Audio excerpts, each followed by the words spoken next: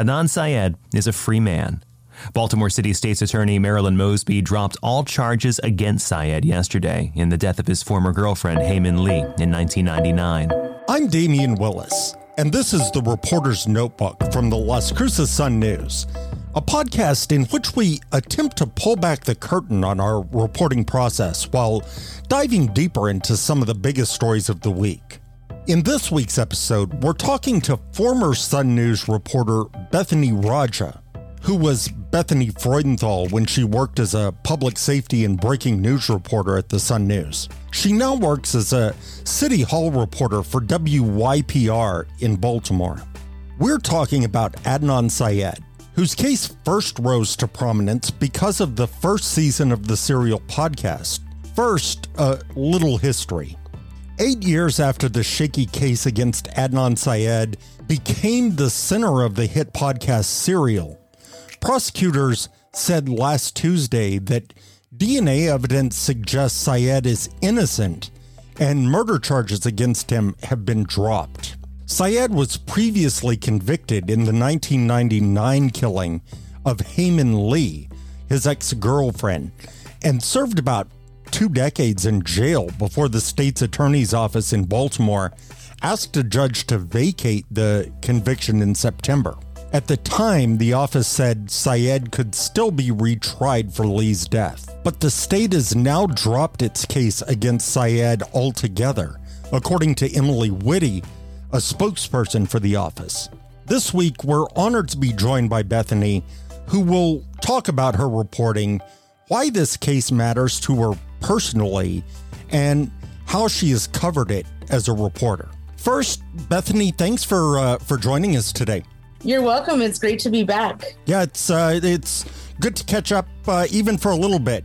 You know, have you back with us. Absolutely. I miss covering Las Cruces news. For this story, let's just kind of start by talking about Adnan Syed's case, just for the benefit of those who may not have listened to Serial, if such people even exist, or may not have followed it very closely, you know, in the 7 years or so since it came out.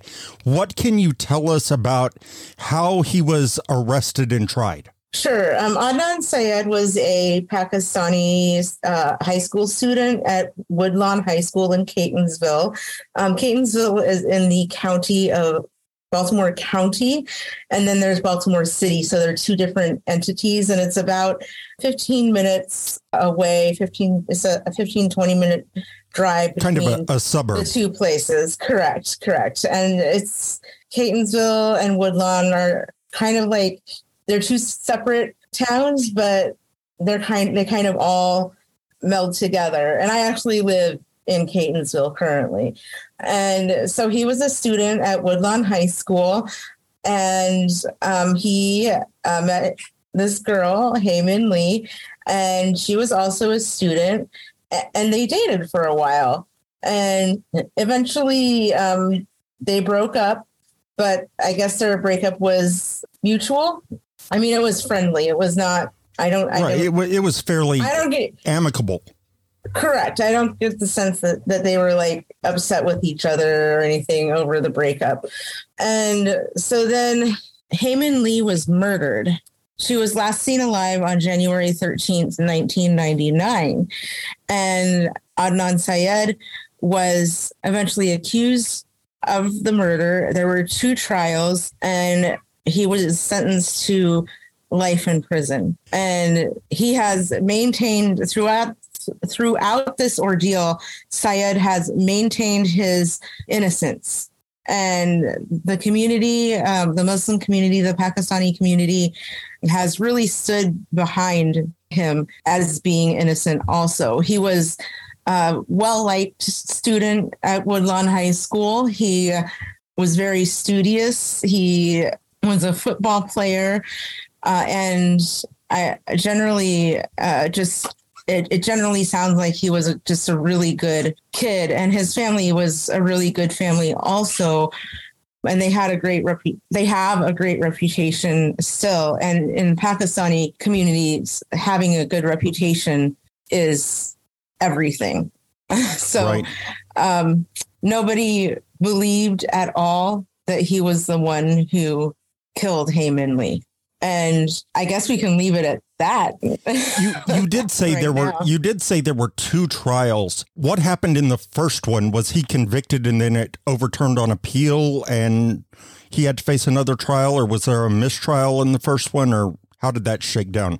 It was a mistrial. So the first trial was a mistrial. It was a 6-day trial, and it was a mistrial. On the 6th day, Judge Quarles and Syed's attorney had a disagreement. And despite the white noise machine, members of the audience and crucially the jury overheard the disagreement. And so that led to basically the jury nullification. Correct. And gotcha. then that trial started on December 8th, 1999. And then the second trial started January 21st, 2000. Okay. And his attorney's name was Maria Cristina Gutierrez. And she certainly comes up as a major factor later on. In the second trial, Syed was sentenced to life in prison plus 30 years in the strangling of Lee, who was 18 at the time of her death. Her body was found, as you mentioned, weeks after her death, buried in a Baltimore park.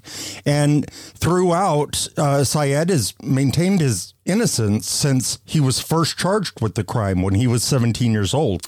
He was originally convicted when he was 18. Bethany, talk a little bit about how you came to report on this story, now more than 20 years later. Sure. So when I left Las Cruces, I transferred with USA Today, with the USA Today network, to Newport, Rhode Island. And I met my husband the day after I moved. And so we got married and we lived in Rhode Island for like a year. And he's originally from the Catonsville Woodlawn area. And so I ended up getting a job at the NPR member station out here, WYPR, covering City Hall, which includes courts and police, of course. So we moved out here in June, at the end of June, and I didn't really know much about this case. I vaguely remember when I first met my husband, him discussing it with me briefly. And so I hadn't listened to Serial. I don't listen to very many podcasts, so I hadn't listened to Serial. So there really are some people out there who exist.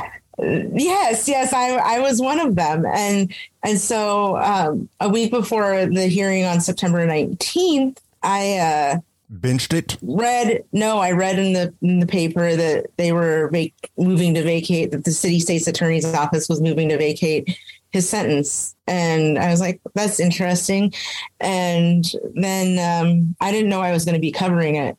And then the day of the trial, I got assigned the story, not the trial, the hearing. The day of the hearing, I got assigned the story, and I talked to my husband about it a little bit because they were in high school together, but they weren't friends. So I wanted to make sure there was no conflict of interest.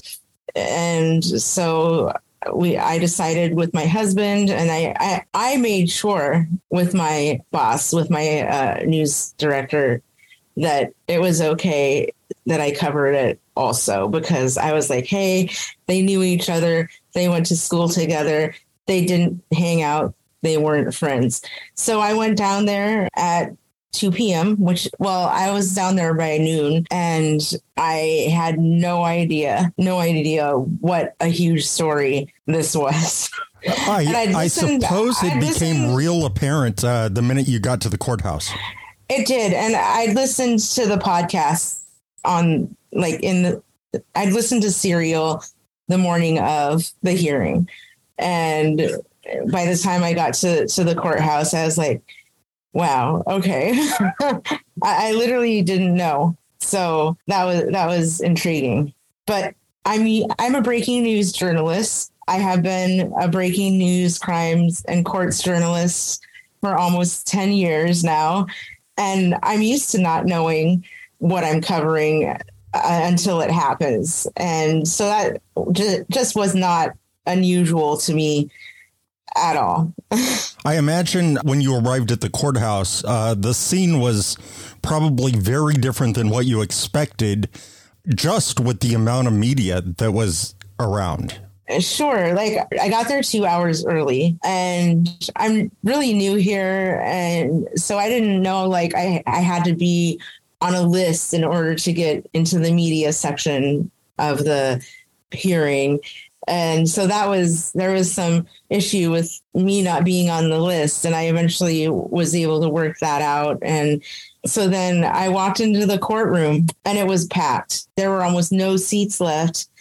And I was like, okay, I've been in completely packed courtrooms before. That's not new. But what was new is I saw people like me in the courtroom. For those who don't know, I am a Muslim revert and I wear hijab. And I've been a revert since 2011.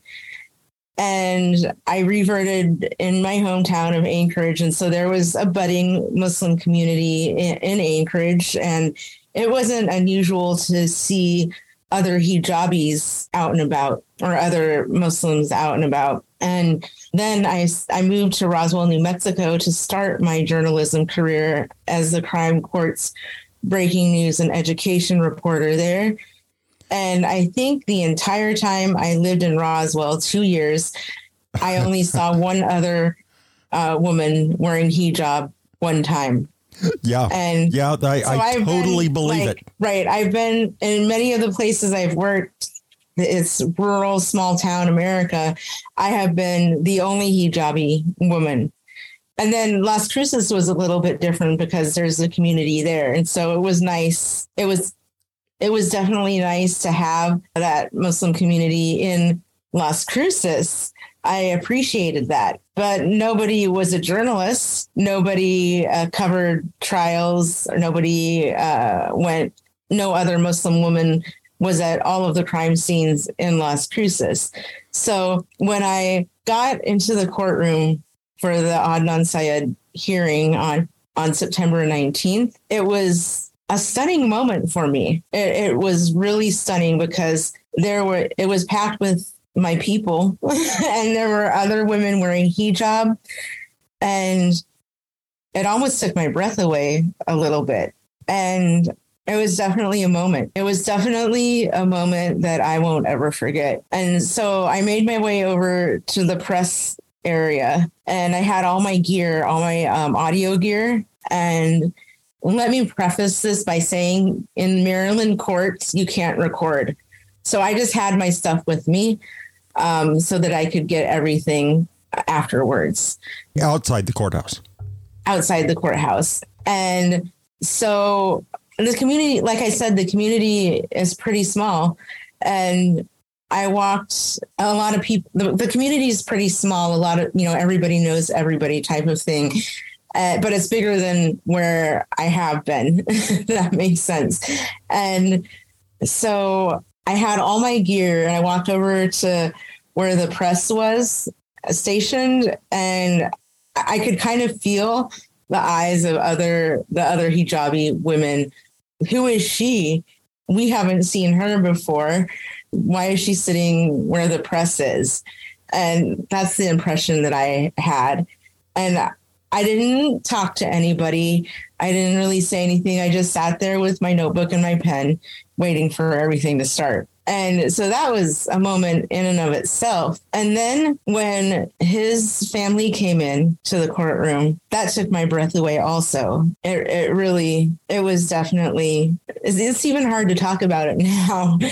But when the Syeds came in, I sensed a lot of sadness and also a lot of hope. So, and I should say, Marilyn Mosby and her team, there were like 3 rows of benches. It was a pretty large courtroom. And Marilyn Mosby was sitting at the edge of the first bench in the middle. And the press was on the farthest right. And so I walked in and our eyes locked. And I said, hi. And she said, hey. And we'll get to talking a little bit about her and her role in this case in just a few minutes, because it really is a critical one. So let's fast forward a little bit. And you talked about the Syed family's hope, that detectable sense of hope that certainly paid off in the long run. What happened, through the course of the hearing? Sure. Hae-Min Lee's family attorney was there, and he asked if he could address the court.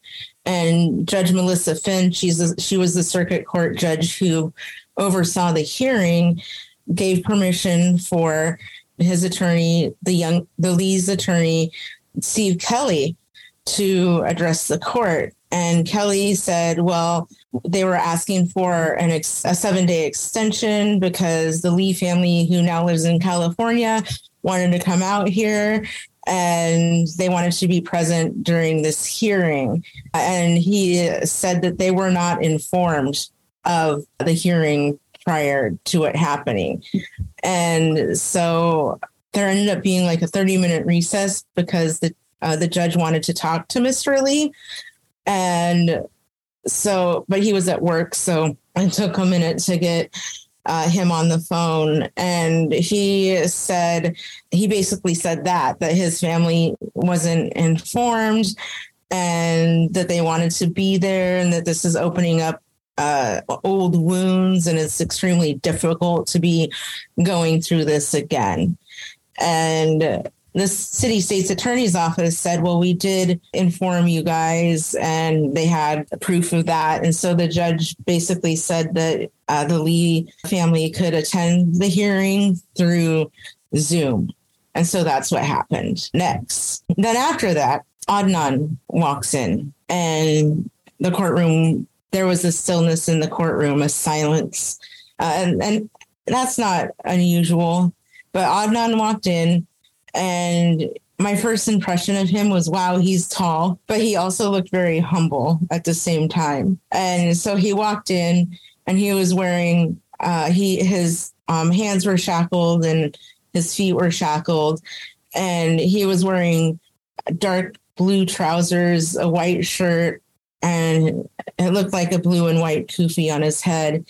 And he was carrying one of those expandable file holders, and he was clutching that, and it looked pretty thick. He was clutching that in his arms, and everybody's eyes were on him as 4 guards walked him to his seat. And I believe they took the shackles off of his hands after he sat down and the hearing began. And ultimately, as we've mentioned, the sentence was vacated. Correct. The sentence was overturned due to a Brady Law violation. And so basically, a Brady Law violation is statute that states the prosecuting attorneys have to divulge all the evidence to the defense for a trial, even if that information helps the defense. Especially if it's exculpatory. Correct. It's called exculpatory evidence.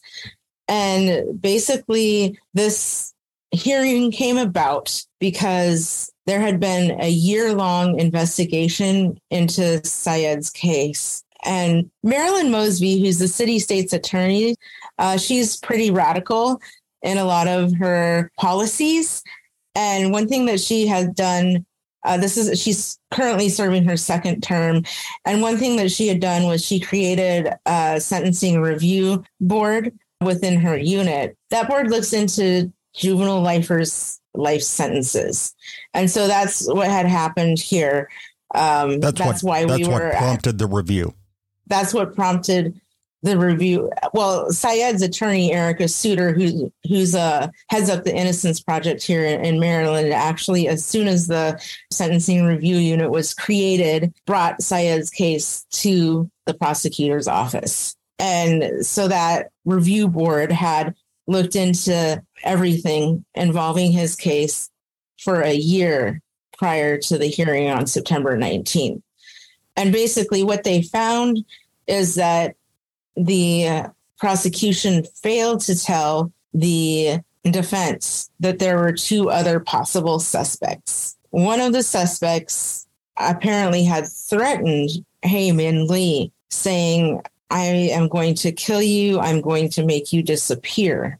The other suspect had a history of violence against women. And that's really all we know about them. We don't know their identities at this point, right? We do not know their identities at this point. Now, talk to us a little bit about Marilyn Mosby and her role in this case. She's up for re-election, right? Nope. No, she's not. Marilyn Mosby has a lot of really progressive ideas on how the prosecutor's office should be run. And they're very controversial in Baltimore amongst certain people. For instance, she doesn't prosecute low-level crimes anymore. And that's been a concern for many citizens in Baltimore City. And she's very focused on a trauma-informed response to certain crimes, if that makes sense. So she's very informed, or she's really focused on trauma-informed response to certain crimes. And that's also been pretty controversial. But you might actually recognize her name because Mosby, who was the youngest ever state's attorney or prosecuting attorney, or district attorney, which is all different names, but she was the youngest city state's attorney in the United States to ever be elected. And she prosecuted the police officers who were involved in the Freddie Gray death. That's the rough ride in Baltimore. What, about 6 years ago? 5 or 6 years ago? Basically, Freddie Gray was arrested and thrown in the back of a van and then apparently given what cops allegedly internally called a rough ride, where he wasn't secured. He was handcuffed, but he wasn't secured. And so he bounced all around in the back of the van and ended up dying from his injuries. Right. And that was on April 19th, 2015. And so she prosecuted those officers involved in that, which was very controversial at the time. So what, did she run again this year, or was she primary? She's currently serving her second term, and she ran in the primary election and came in last. She had two other opponents.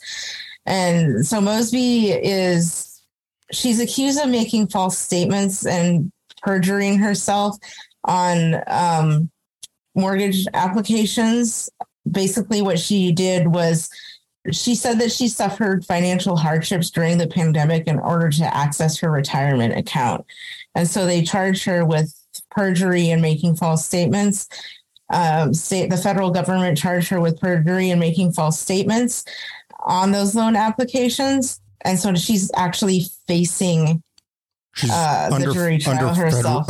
Under federal indictment as we speak. Under federal indictment. And interestingly enough, her trial was scheduled to begin September 19th, the day that Adnan Syed had his conviction overturned. Oh, when she was making news in another way.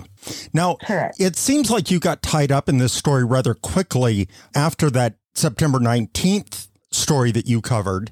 Tell us what's happened since. Last week, Syed was deemed innocent. And basically what happened is Mosby sent items of Miss Lee's to get tested for touch DNA. And they were items that had never been tested before. And when the results came back, there was nothing on several of the items, shirt, skirt, pantyhose, but there was DNA evidence on both of her shoes. And it was multiple contributors on both of her shoes. But Syed was not one of the multiple contributors. And so that's why he was deemed innocent. This morning, I instructed my office to dismiss the criminal case against Adnan Syed following the completion of a second round of touch DNA testing of items that were never tested before. Those items include skirt, pantyhose, shoes, and jacket of Miss Hae Min Lee. Although no DNA was recovered from the skirt, the pantyhose, or jacket swabs, there was a DNA mixture of multiple contributors on both Miss Lee's shoes. The same multiple contributor for both of Miss Lee's shoes. And most compellingly, Adnan Syed, his DNA was excluded. My office received notice of these results on Friday. This morning, I personally reached out to the victim's attorney to inform Ms. Lee's family of the DNA findings and my decision to dismiss the case. So there was no DNA to be found, no DNA of his to be found anywhere on any of those items.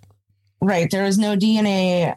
There was no DNA of Syed's found on any of the items that were tested between September 19th and last Friday. And I don't know if we know yet, but is it possible that the DNA that was found matches the additional suspects that we don't know anything about?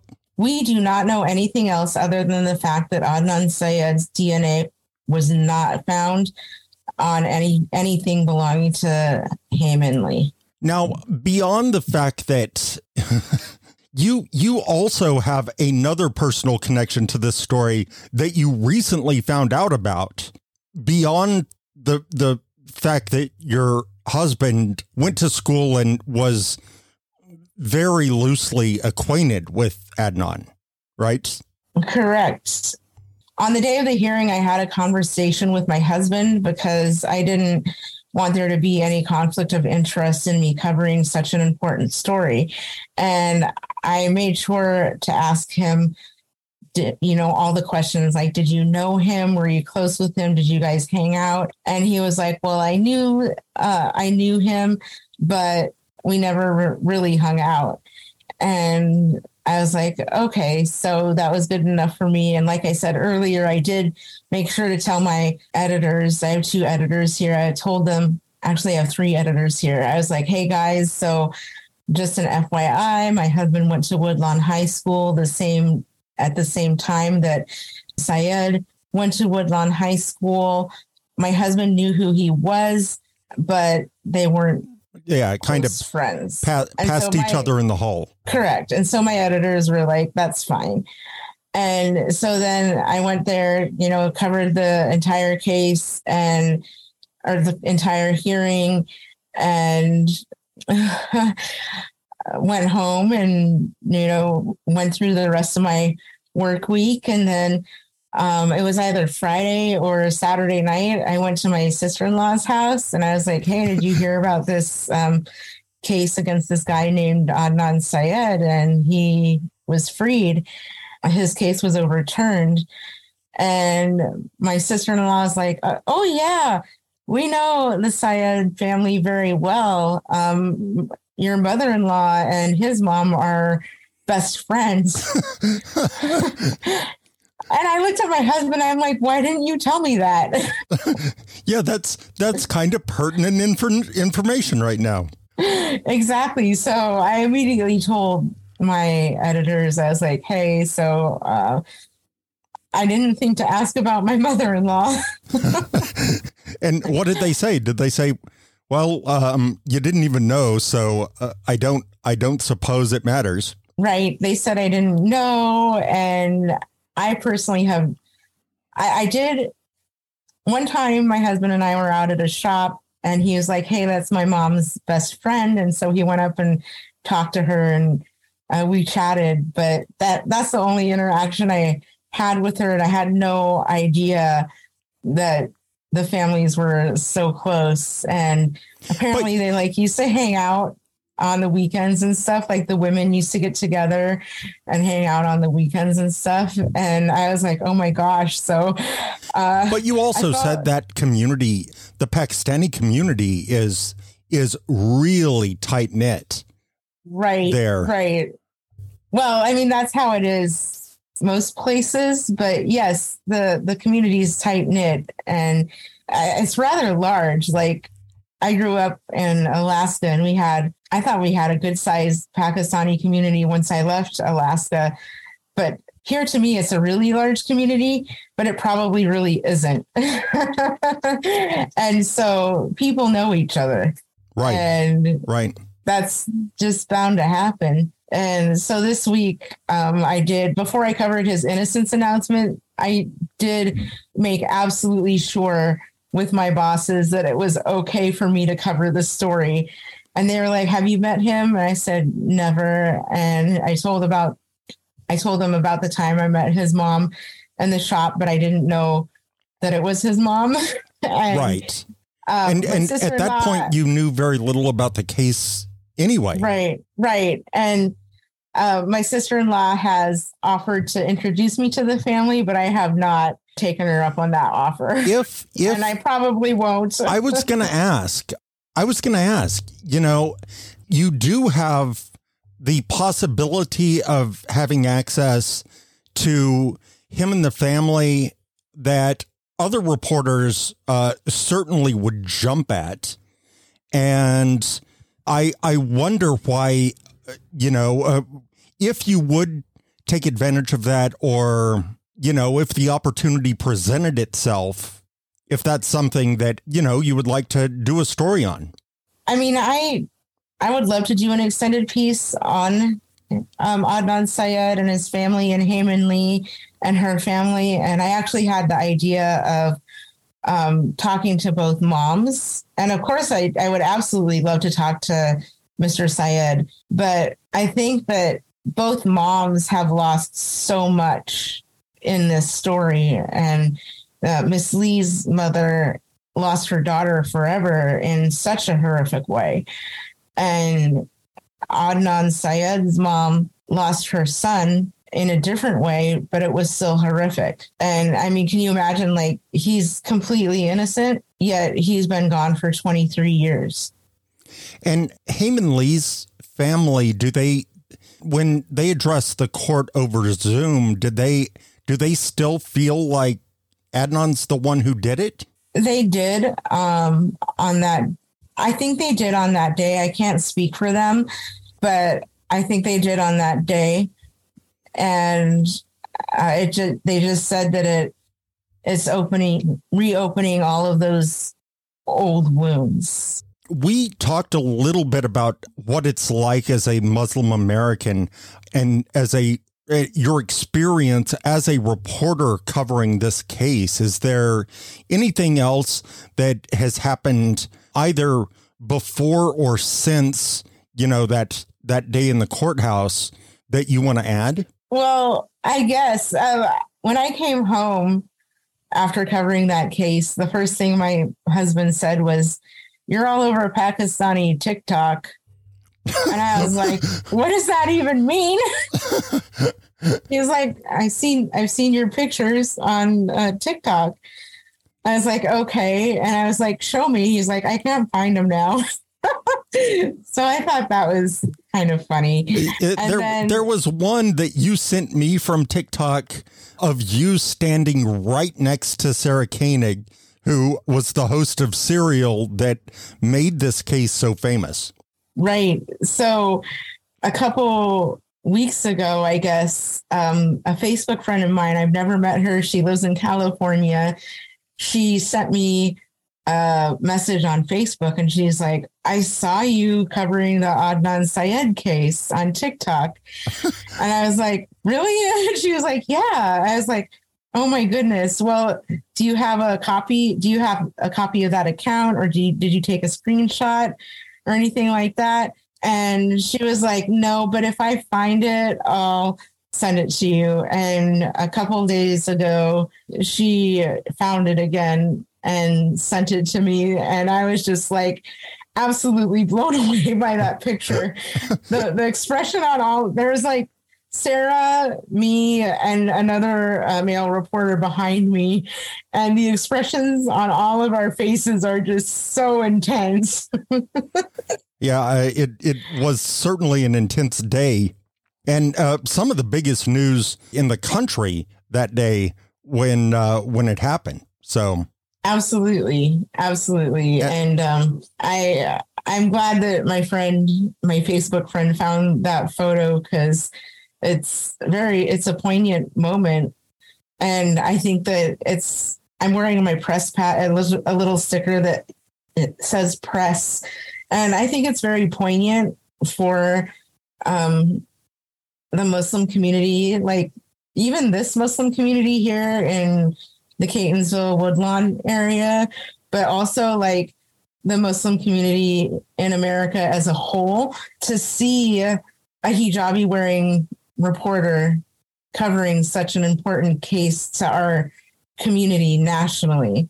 Like, this case touched so many people nationally and so many people in the Muslim community nationally, because it could very well be any one of our husbands, any one of our fathers, any one of our sons. And so I think that picture just says a lot. And I feel like I'm a humble person. And so I feel kind of odd that it was me. Like, I love the picture. I really love the picture. But at the same time, it's kind of like, oh my gosh, how many people have seen that picture of me? How many people have seen that TikTok of me out there that day in my hijab, covering the moment when Adnan Syed was able to walk out of the courtroom after 23 years. You said that you were in the courtroom when the shackles were released. But what? And you seem to indicate that it was a really emotional moment, certainly for everyone in the courtroom, including you. What was that moment like? I still get emotional thinking about it. Yeah, I'm trying to make you cry.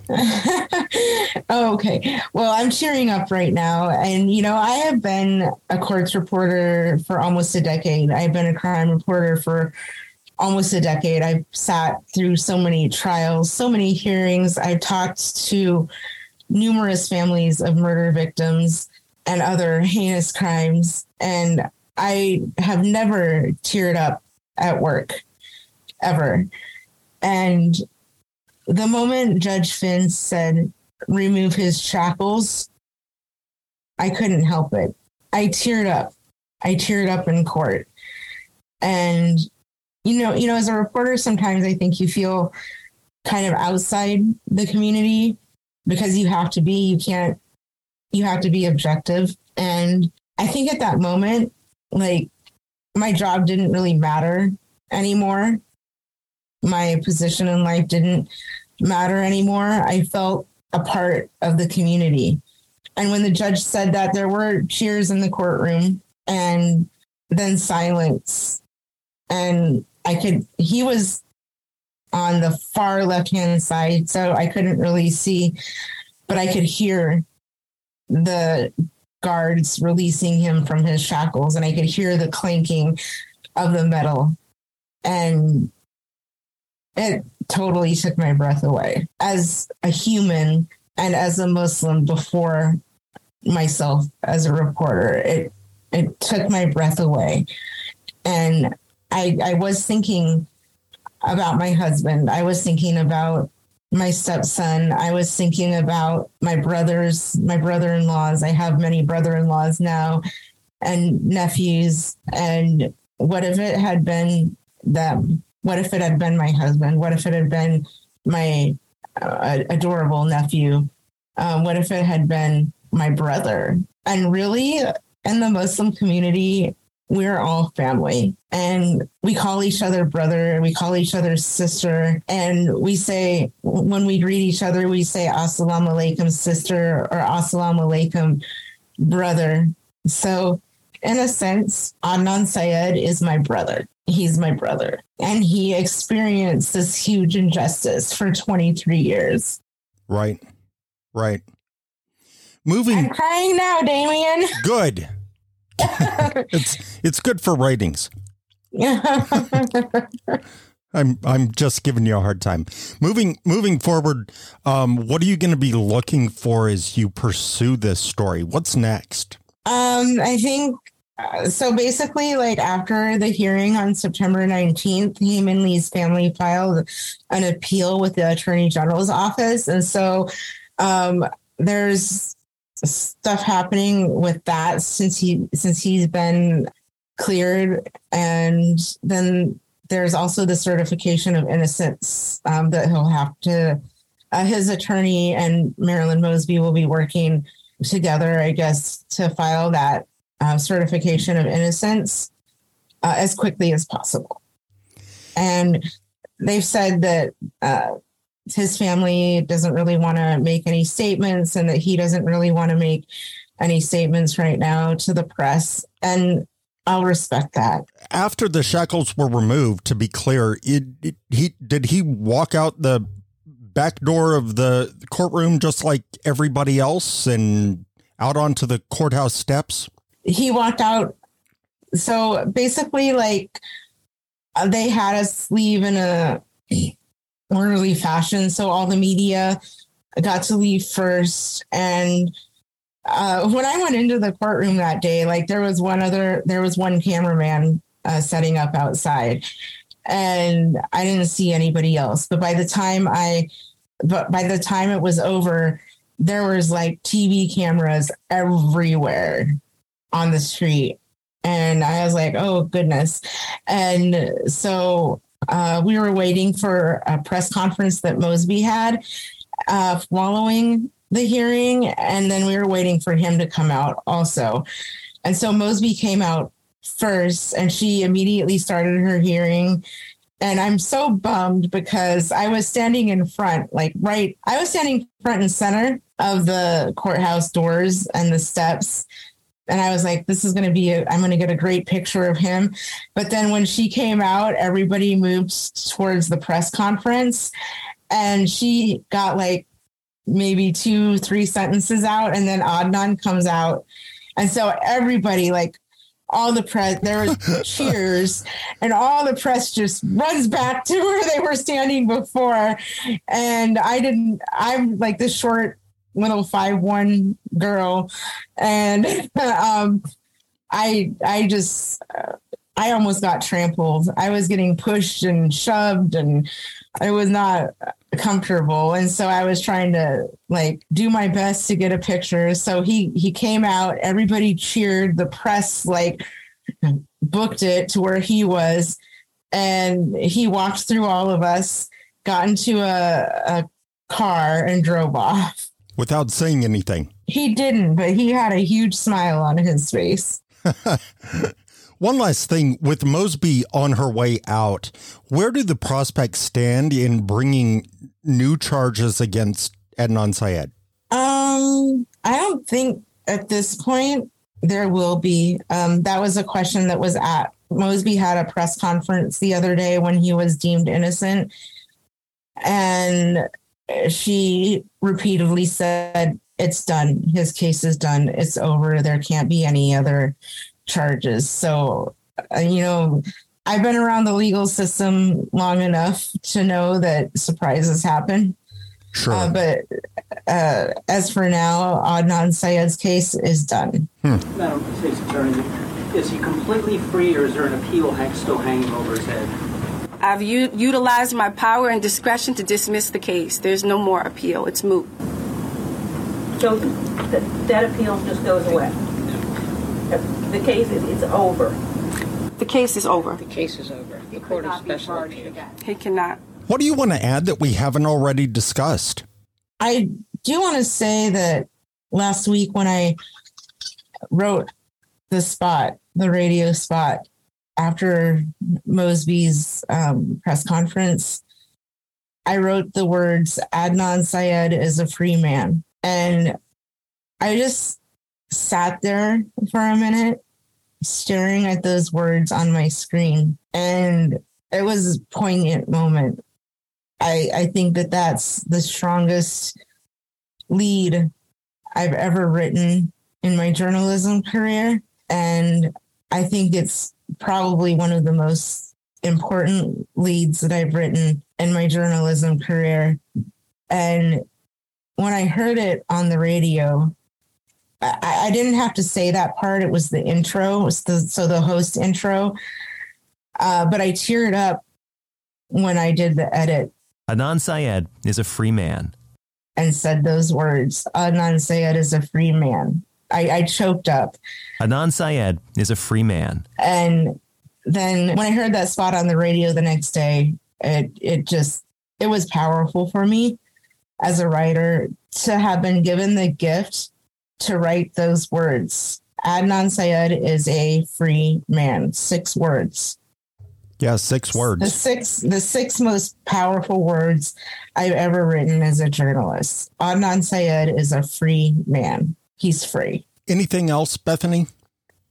Adnan Syed's family isn't the only family who has experienced injustice in this. And I think that the community knows that, and they want the true justice. They want justice for Hae Min Lee. Hae Min Lee deserves justice. Hae Min Lee's family deserves justice. And I can't imagine how the Lees are feeling about all of this, because for the past 25 years or so, he was their suspect. He was the one that did this. Yeah, he was the face behind this crime. He was the one who was responsible. And they had that closure. And as you mentioned, you've sat through hundreds, if not thousands, of trials and court hearings. And you know how there can be some closure at the end. Nearly every family always says that, you know, it's nice, but it doesn't bring them back. It's a measure of justice. Right. It's not, I mean, they'll never have complete justice because their loved one is gone in a heinous manner, but it's a measure of justice. And so I can't even imagine what having that kind of ripped away from you. Right. And so I really feel for the Lees also, because they don't have that anymore. And I can't imagine the turmoil that it's caused in that family to know that the wrong person was convicted of Miss Lee's homicide. Thank you so much, Bethany, for your time today. Thanks for having me. We also have a newsletter sharing reporter stories about how we report stories. You can find all of our stories and the rest of our reporting in the Las Cruces Sun News. A huge thanks goes out to Bethany Raja, formerly Bethany Freudenthal, for joining us this week. You can find this podcast on Apple Podcasts, Spotify, Amazon Music, and many of the places you find your favorite podcasts. This has been the Reporter's Notebook from the Las Cruces Sun News. I'm your host, Damian Willis. This week's podcast was written and produced by me.